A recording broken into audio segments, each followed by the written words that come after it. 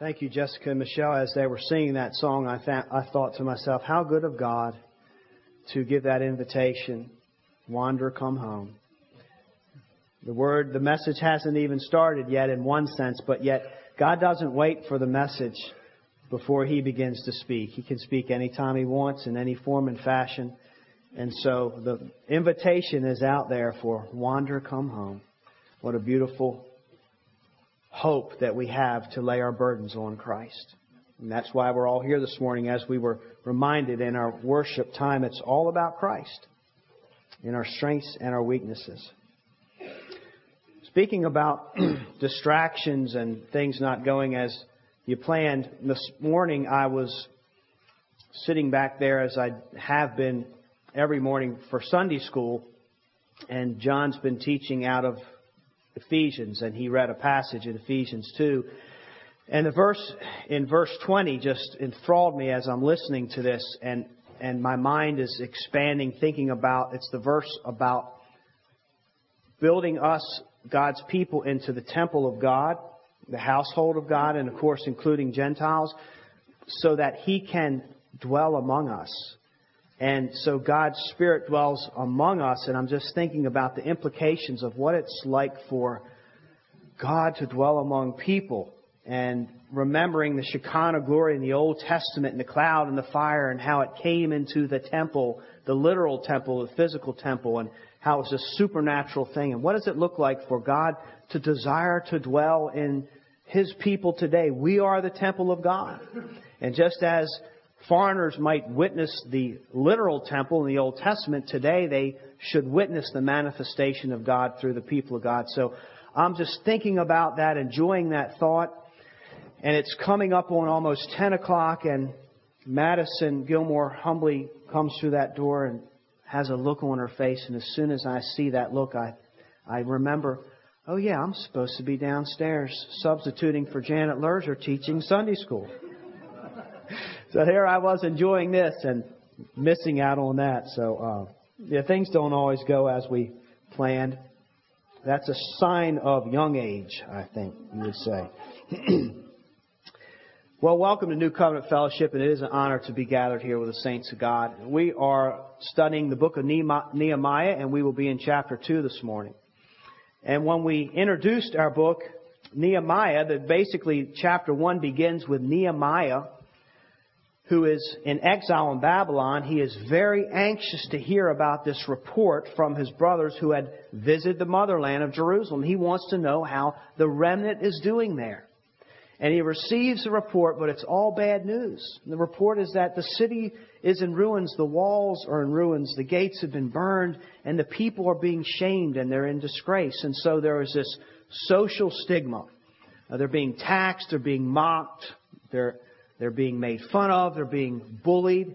But also there was spiritual shame in that they're also not living exactly like they should for God, in that they have married and intermingled with foreign wives. And so Nehemiah's response to this news is similar to many other Old Testament people or saints when they hear such news, and that is he basically just hits the ground and pours his heart out to God.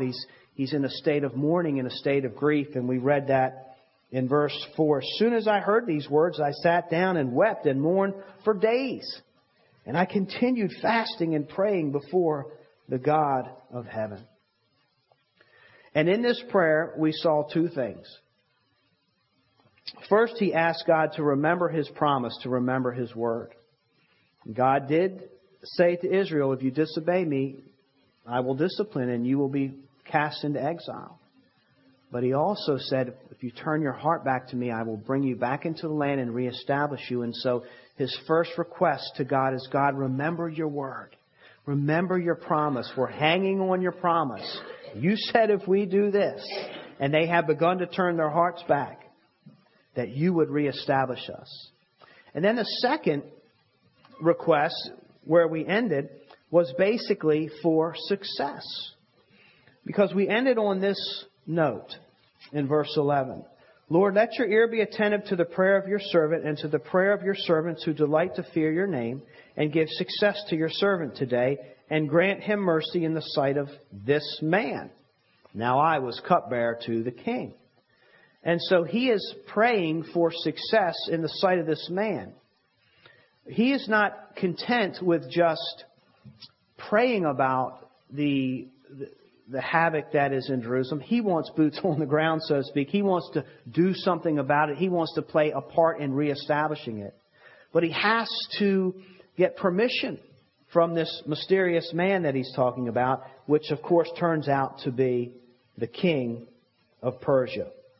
And he is the cupbearer. So let's look at first Nehemiah's request to the king in the first 8 verses of chapter 2. In the month of Nisan, in the 20th year of King Artaxerxes, when wine was before him, I took up the wine and gave it to the king. Now I had not been sad in his presence. And the king said to me, "Why is your face sad, seeing you are not sick? This is nothing but sadness of the heart." And then I was very much afraid. I said to the king, "Let the king live forever. Why should not my face be sad, when the city, the place of my father's graves, lies in ruins, and its gates have been destroyed by fire?" Then the king said to me, "What are you requesting?" So I prayed to the God of heaven, and I said to the king, "If it pleases the king, and if your servant has found favor in your sight, that you send me to Judah, to the city of my father's graves, that I may rebuild it." And the king said to me, the queen sitting beside him, "How long will you be gone, and when will you return?" So it pleased the king to send me when I had given him a time. And I said to the king, "If it pleases the king, let letters be given me to the governors of the province beyond the river, that they may let me pass through until I come to Judah, and a letter to Asaph, the keeper of the king's forest, that he may give timber to make beams for the gates of the fortress of the temple, and for the wall of the city, and for the house that I shall occupy." And the king granted me what I asked, for the good hand of my God was upon me. So we find that the reason Nehemiah prayed his second request for success in the sight of this man is because he is the cupbearer to the king. And Nehemiah can't just make this kind of decision. He can't just decide, "I'm going to go back and help my people," because he is accountable to the king as a cupbearer. He needs permission. So he doesn't pull the God's will trump card and barge into the chambers and say, "King, like it or lump it, I'm going back to my home city." He goes through the proper channels. Also, his life is in danger at even being there and making this request. So he's under the earthly authority of Artaxerxes, and he respects that. And as a cupbearer, his behavior and everything he does is closely monitored. The reason he's closely monitored is because the cupbearers in that day and age played a very important role to the king. They got closer than most people, with the exception of the family. And so the cupbearers were monitored in the sense that because they're close to the king, they had that privilege and that trust, but they also are some of the most dangerous or pose a threat to the king because he is so close. And so it had to be a very, very trusted person. You did not want to go into the king's presence with this sad countenance, because the king might get suspicious that you're up to something. And the king, of course, always has enemies, because one of the things kings do is conquer other peoples. And so other peoples who have been conquered are always wanting to get the king back.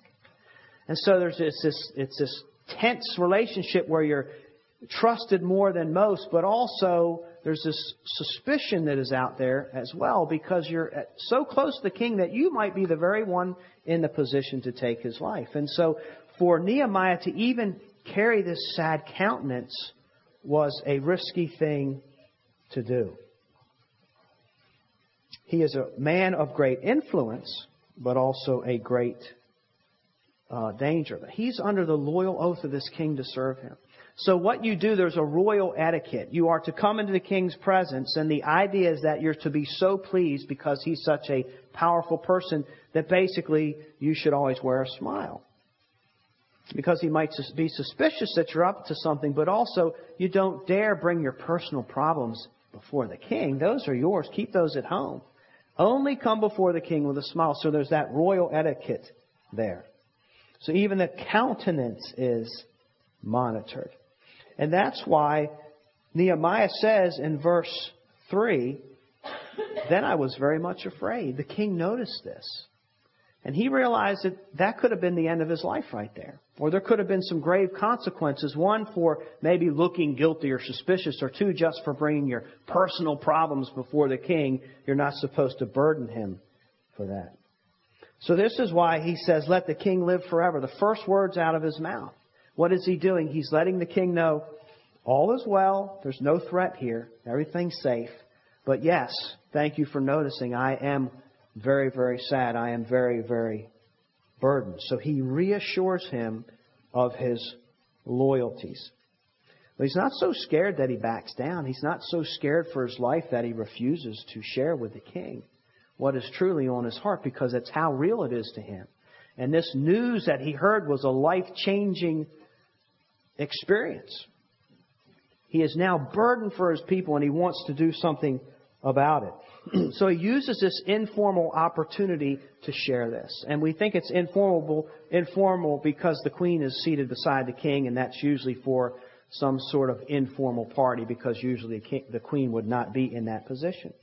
So maybe he thinks this is a wise time in this informal atmosphere for him to share his heart with the king. And so the king gives him that opportunity. And he's very wise in the way he makes his request. He says, why should not my face be sad when the city, the place of my father's graves, lies in ruins and its gates have been destroyed by fire? Interesting choice of words, because in chapter 1, the specific report was that the walls have been destroyed, but also the people are being mocked, they're being tormented, they're being oppressed, and there is sin in the camp as well. That's why he's so burdened. But yet so his burden is on the living, and yet he puts before the king the emphasis on the dead. It's my father's graves. Now why would he do that? Because in the ancient Near East, the graves were sacred. Tombs were sacred. And so this king would hear that news. And to him, that's what would be the dearest to his heart. He would hear that news, and it would perhaps be the thing to cause him to be sympathetic to Nehemiah's calls. And lo and behold, it works. It works. He immediately asks, what is it that you request? So it's kind of like he's saying, I'm with you. I can identify with that, Nehemiah. Tombs, yes. Graves, our forefathers. It's sacred. That should not be done. What do you want? And it's here that in verse 4 that Nehemiah shoots up what we might call an arrow prayer. If you ever uttered an arrow prayer, it's just that quick little prayer where we're asking, we're talking to God, and it's in the midst of other things. It's the conversation within the conversation. So the king is there. They're in this dialogue, and yet Nehemiah is also talking to God.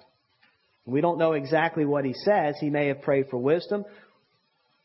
He's asked me what I want. Lord, what do I want? Or he may be just thanking the Lord very quickly that he's still alive, that this didn't go wrong. Or that he may be thanking the Lord that he has this opportunity. The king is actually willing to hear him out. But he's talking to God in the midst of this activity and this conversation. And this reminds me of the New Testament exhortation by the Apostle Paul for us to pray without ceasing. And I used to read that as a new Christian. I think, how is that possible? How can you pray without ceasing? And it's not possible if you only define prayer as those times where you remove yourself from distractions and activities, and it's just you and God, and you get there and you're not working, you're not playing, you're not doing anything but praying. And if that's all that prayer is, then I think it is impossible to pray without ceasing, because life goes on and there's things to do. We have responsibilities and tasks and concerns. But life is not just removing yourself from the distractions, or prayer is not just removing yourself from distractions. Prayer is just communication with God, conversation with God any time of the day. So we can shoot these prayers and we can talk to God in the midst of our activity. And that's how we can pray without ceasing. And that's what Nehemiah is doing. And really, it's a beautiful thing.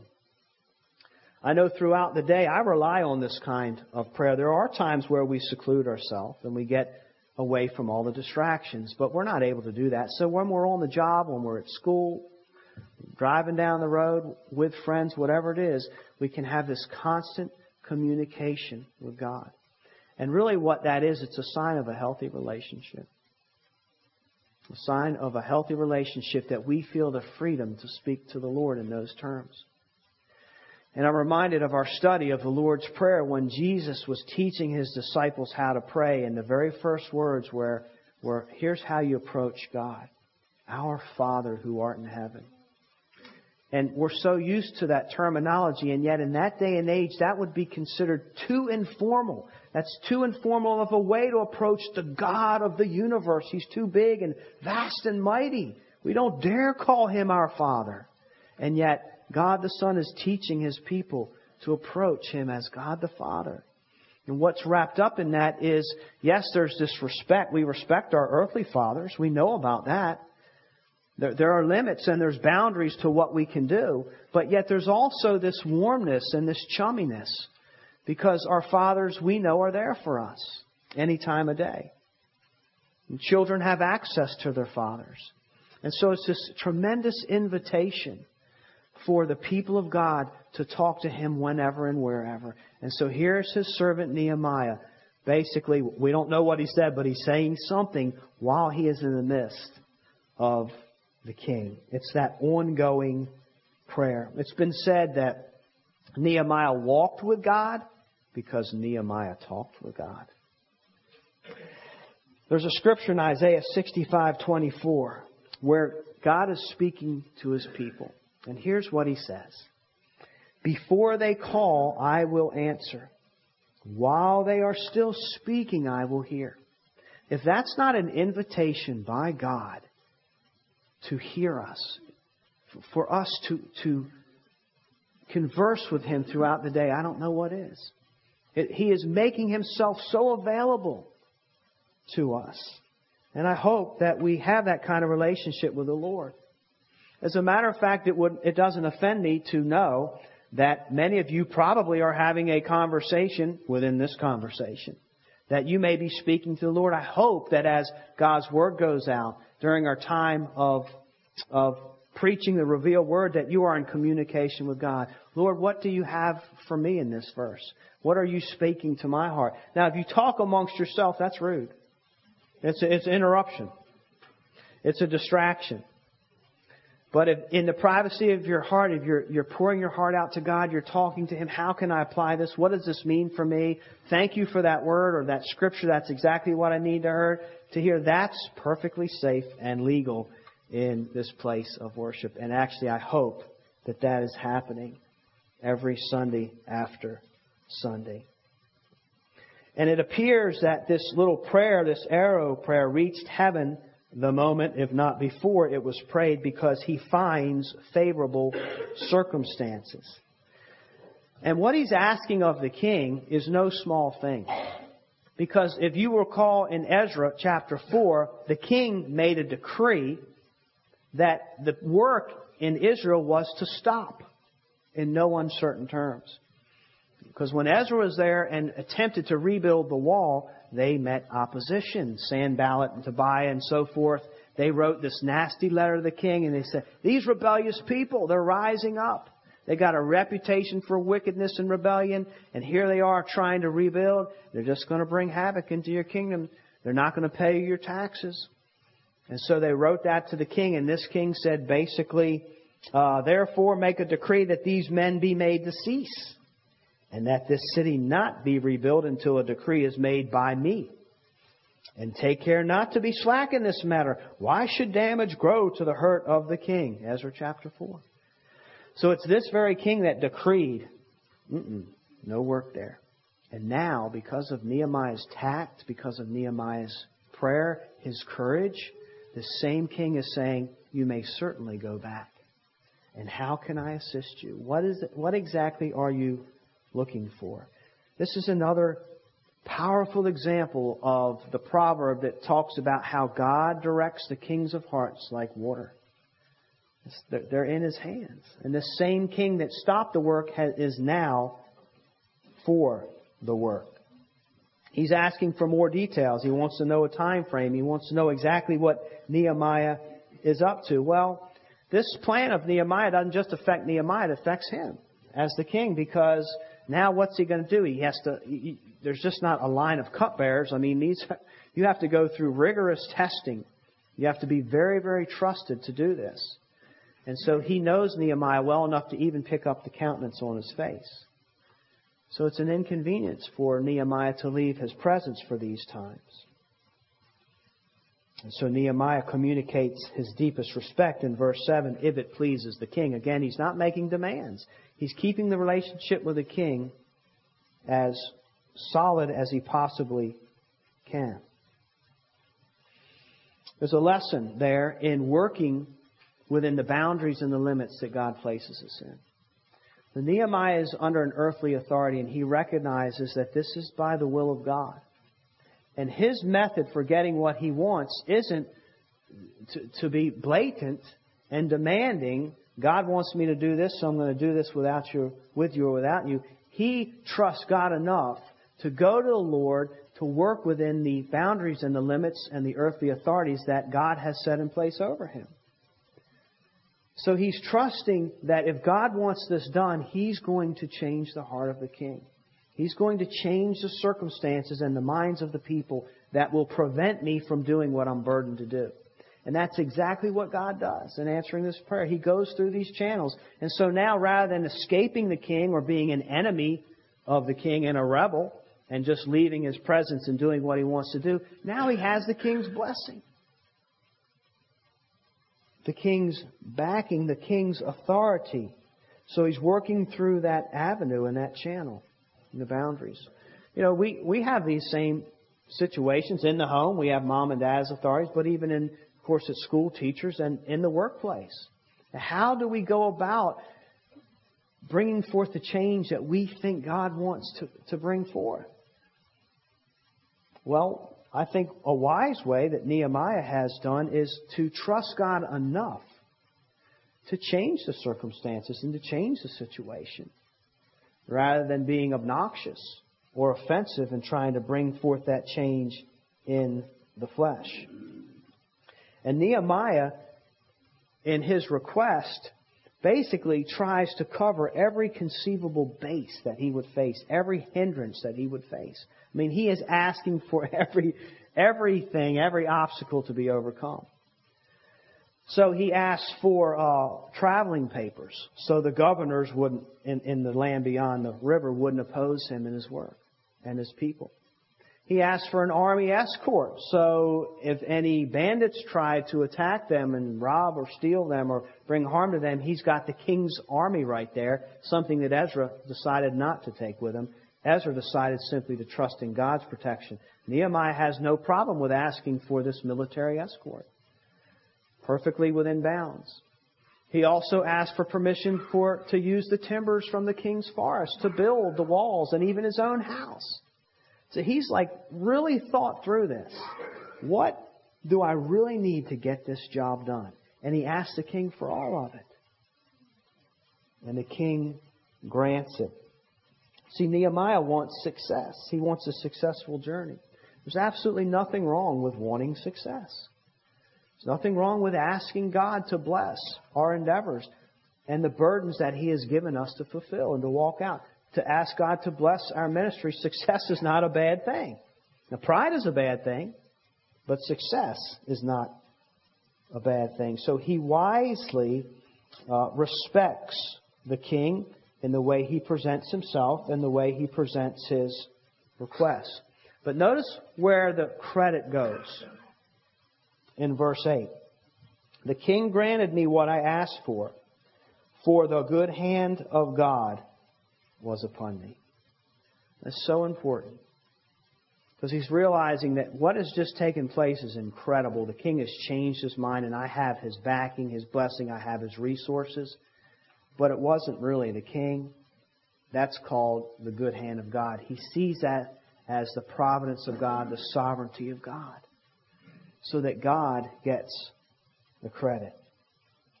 That's how things come to pass, and that's who deserves the credit.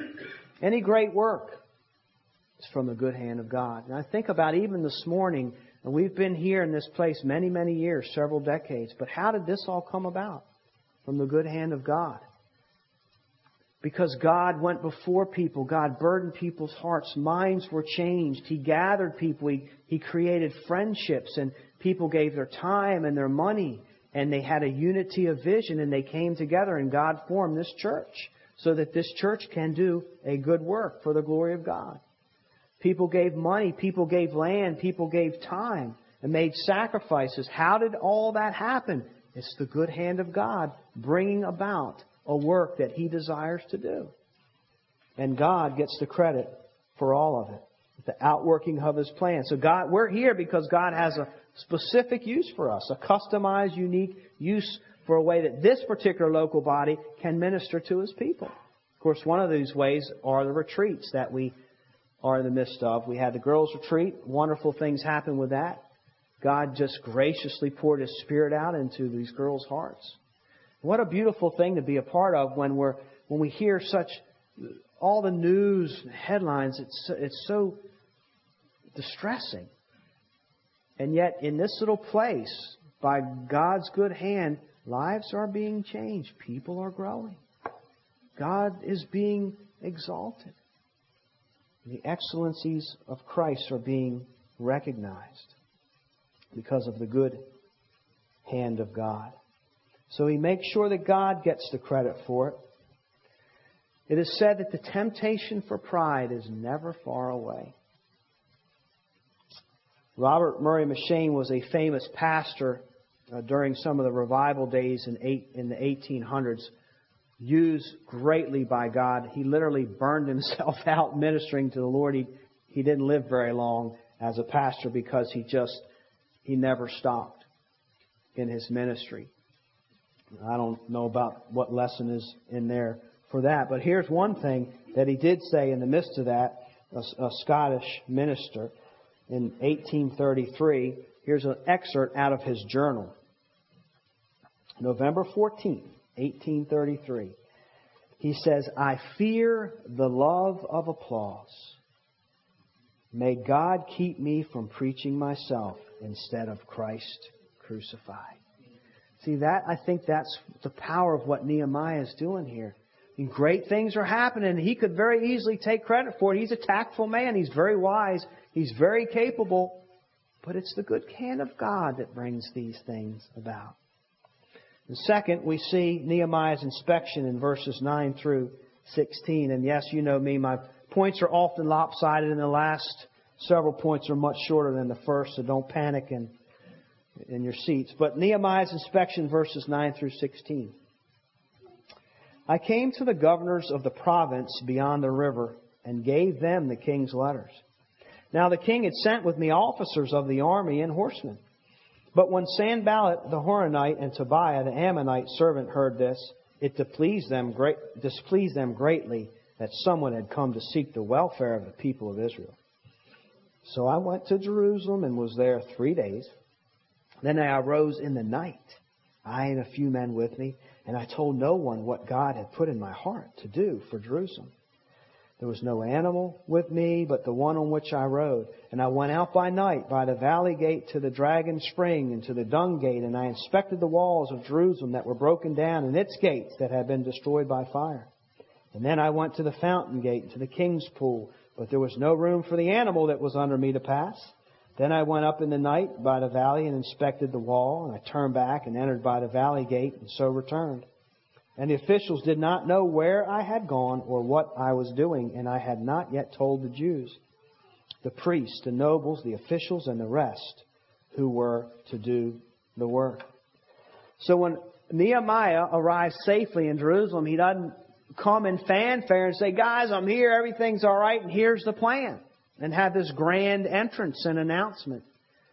He's very calculated. He's not an impulsive person at all. He's maybe what we learned in studying Proverbs. He's the philosophical type. where he says, wait a minute, let's not overreact or underreact. Let's just really think this through so we can make the proper decision. And that's what he is doing here.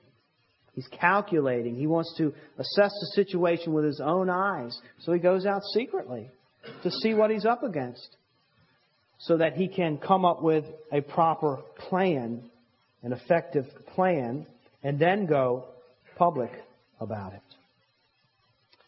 And he does find that this bad report from his brothers is true. The gates are a mess. The walls are a mess. The people are a mess. So he evaluates, he calculates, and then it's time to present his plan to the people. Verses 17 through 18, and he makes this proposal. Then I said to them, you see the trouble we're in, how Jerusalem lies in ruins with its gates burned. Come, let us build the wall of Jerusalem, that we may no longer suffer derision. And I told them of the hand of my God that had been upon me for good, and also of the words that the king had spoken to me. And they said, let us rise up and build. So they strengthened their hands for the good work. He points out the obvious. Guys, we're in trouble. The city's a mess. We're not doing very well here. And the time has come to do something about it. There's been times where it was not within our power to do anything about our status. But now it's within our power. So let us rise and do this good work. Let us join together. And so that's what they do. And he shares his testimony, his burden, and they trust him. They see this is surely from God. This guy's not out for his own interest, as many other leaders have been. He truly cares. He's willing to make personal sacrifices. He left the king's chambers and the luxuries of that life to come here into this place of ruins and to work among us and to come beside us so that we can reestablish ourselves as the people of God.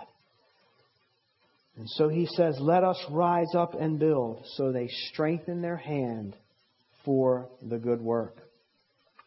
Stan Evers said Nehemiah had everything ready so that they could start work at once. For 90 years, the people had been too discouraged and downtrodden to attempt anything, but now they were eager to get started without any delay on the building of the walls. So in essence, he's saying, let's do this thing. Let's build. Let's get it done. The time has come. And the people are willing. They start stretching and touching their toes. And where's the rocks? Where's the mortars? I'm in. I want to do this. The time is right. And it's a good work. So in their world, in their lifetime, that was God's calling for them. The remnant. The good work of God. It's a good work. What the good work for them was a material thing at this time. It was to build walls so they could be protected from their enemies. So that they could begin to reestablish themselves spiritually. It's hard to grow and it's hard to focus on God when you're being tormented, when you're being mocked, when you're being picked on, when you're not allowed to reestablish yourself. And so the good work for them was to physically exert themselves. It was manual labor to build the walls so that the people of God can have some safety and some privacy, to offer their sacrifices and to grow in the Lord. That was the good work that God called them to do in the midst of their times. What is the good work that God calls us to do in the midst of our times?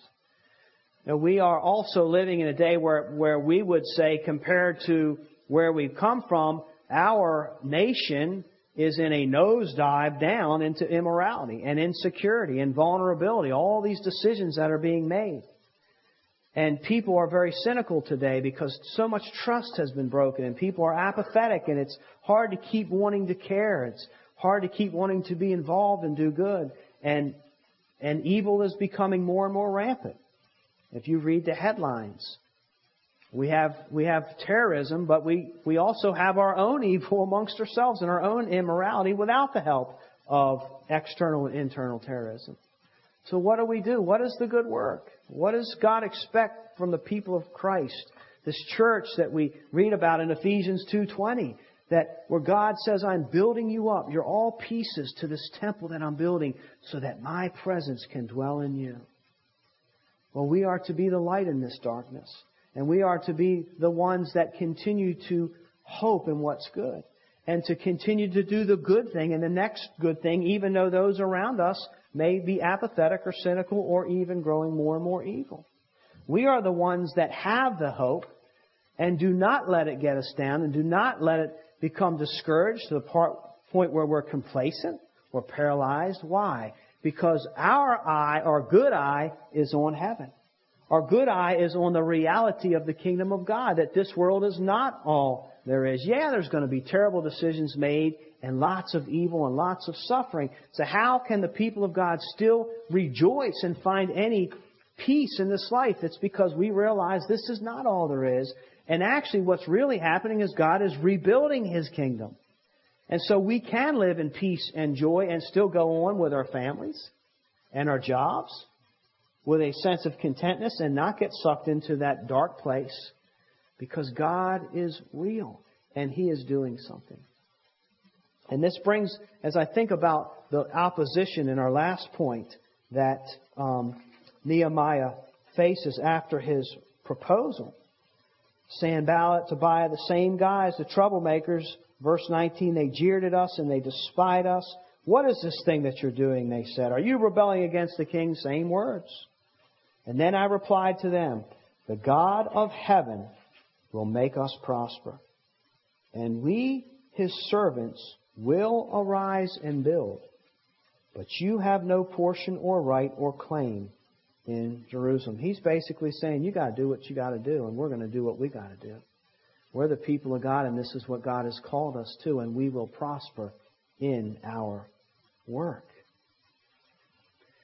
Look at the pattern that we see constantly in Scripture. The closer you get to God and doing God's will and building His kingdom, the closer you get to that, the opposition becomes more and more severe. And so it can be argued, just like in the life of Christ, notice that as He was raised and then began to get closer and closer to the cross, that's when He faced the most opposition. That's when people really mocked and really jeered and false accusations were made. And the reason that this passion comes about, and it happens to us as well, the reason the suffering and the mocking and the disgrace comes is not because we're losing the battle. It's because we're getting closer to winning it. It's because we're winning the battle. The reason that Christ was persecuted at that time because He was so close to the cross, because that's where the battle was fought. And there's a nervousness in the camps of evil about the progress that's being made. And so we're mocked and we're persecuted because of the victory. It's because we're winning, not because we are losing. And can we prosper? Yes. We, His servants, will arise. God will make us prosper. Heaven will make us prosper. We will arise and build. It reminds me of John's word to the disciples. He who is in you is greater than he who is in the world. Now that's the big picture of things that we need as believers to be able to press on in our day and time. He who is in you is greater. All the things that are happening in the world right now are insignificant in the sight of the big picture of the greatness of God. God's plan is what's the most important thing. And God's plan shall come to pass. So we want to know that as we overcome the obstacles. We have to know that He is greater. We have to know that His desire is to prosper us and not hinder us in the ministry. So knowing the big plan helps. And knowing that it is because we are winning the victory of Christ in our lives that opposition often comes. So the good work of God. Knowing that we are citizens of heaven. Knowing that God has called us in particular in this day and age. As it seems like, in one sense, our nation, maybe even the church, is headed south. He's calling us to true north. To keep our eyes on Him. Yes, those things are happening, but we are to stay focused on Christ and live our lives that glorify Christ. That is the good work. The God of heaven will make us prosper, and we, His servants, will arise and build. Let us continue to arise and build this temple and be desirous for the Spirit of God to dwell in us so that He might continue to be magnified and exalted in our lives. May God bless the preaching of His Word this morning.